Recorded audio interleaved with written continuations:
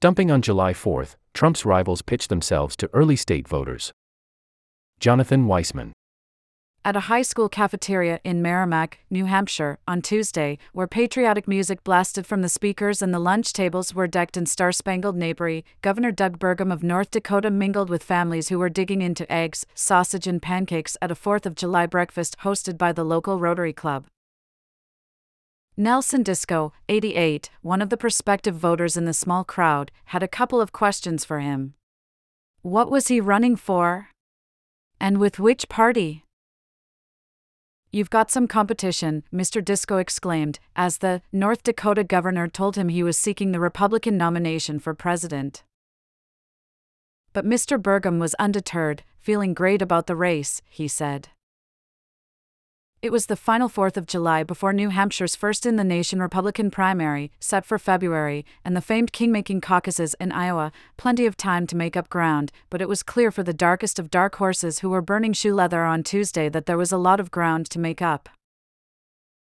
Some better-known competitors were in New Hampshire too. Governor Ron DeSantis of Florida, who is in a distant second place in the Republican primary polls to former President Donald J. Trump, walked in 2 parades, including one that also drew Senator Tim Scott of South Carolina, who is still well back in the pack. The weather was less than agreeable. Mr. DeSantis, Mr. Scott and others walking in the afternoon parade in Merrimack, New Hampshire, were soaked when a rainstorm swept through. Independence Day campaigning is a tradition in New Hampshire and Iowa, as old as the caucuses and the primary in those states. That would be more than a century of frontrunners and also-rans at the parades, picnics and pancake breakfasts of the Granite State. This year, however, there was a twist. The prohibitive frontrunner, Mr. Trump, skipped the hustings, staying home with his family and firing off vulgar social media posts. Yet the minions of his campaign and his own bulky shadow still hung heavily over his competition. In Urbandale, Iowa, where Mr. Trump's former vice president and current competitor, Mike Pence, was marching in the parade, spectators broke into a chant, "Trump, Trump, Trump," as he passed by. Melody Krejci, 60, of Urbandale, said, "My whole family is Trump supporters, even down to our grandbabies. They also wear Trump clothing and Trump hats. There are posters of Trump in their rooms, too," she said. She added, "I think Pence is a coward," alluding to the erroneous belief, still pushed by Mr. Trump, that his vice president could have rejected enough electoral votes on January 6, 2021, to send the 2020 election back to the states and possibly overturn Joseph R. Biden Jr.'s victory.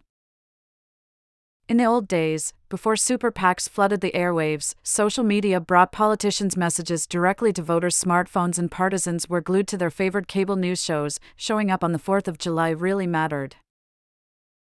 Retail has always been mostly theater, but now it's all a performance for the cameras, not about meeting regular people and listening to their concerns, said Fergus Cullen, a former chairman of the New Hampshire Republican State Committee. This year, Mr. Trump's rivals hoped it still did matter. In Merrimack, New Hampshire, volunteers and supporters backing Mr. DeSantis waited to walk with their candidate in the 4th of the July parade there, standing near a dance troupe in hot pink shirts, a wooden float filled with members of the Bektash Shrine Clowns and a yellow school bus decorated as the boat from the Boston Tea Party.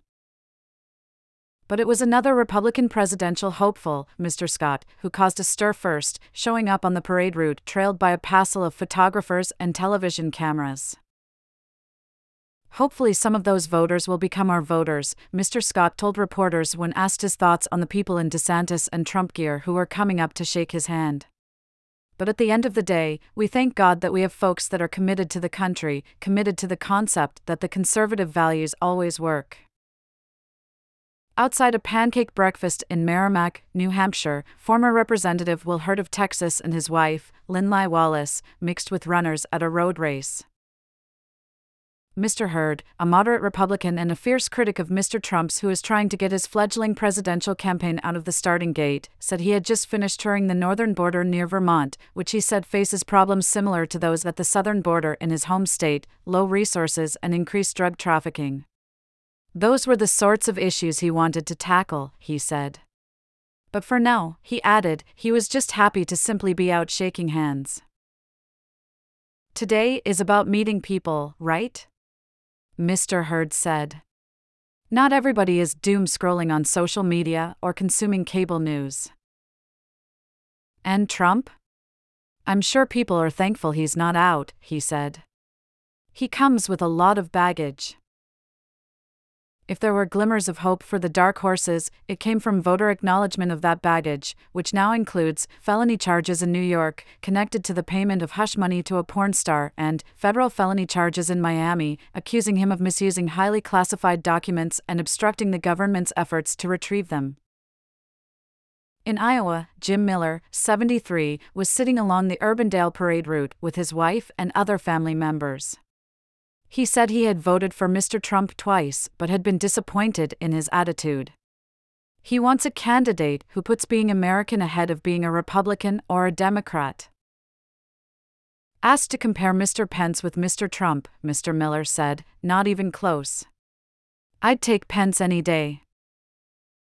As for Mr. Burgum, he expressed an understanding of just how steep his climb would be to even get into contention for his party's presidential nomination. The name recognition challenge is familiar, he said. But he also noted that people had underestimated him when he left a lifelong career in the private sector to run for governor in 2016.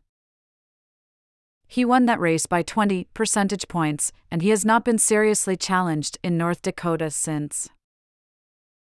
Not everyone was in the dark on his campaign. A volunteer, Maureen Tracy, 55, rushed up from the back of the room to ask for a selfie with him. She said she liked Mr. Burgum because, like Mr. Trump, he seemed different from a politician. But unlike Mr. Trump, she added, Mr. Burgum seemed to be someone she could trust. Mr. Trump has hurt too many people, and when you hurt so many people, there is no trust, Ms. Tracy said. Mr. Burgum, contrasting himself with the highest-profile Republican in the race, Mr. Trump, without mentioning him, said that he had decided to run because the country needed a leader who would work for every American, regardless of political affiliation. Republicans, independents, Democrats, they all drive on the U.S. roads, they all go to U.S. schools, they all get health care in America, he said. Today's the day to really reflect on that. And Hinda Klein contributed reporting from Urbandale, Iowa.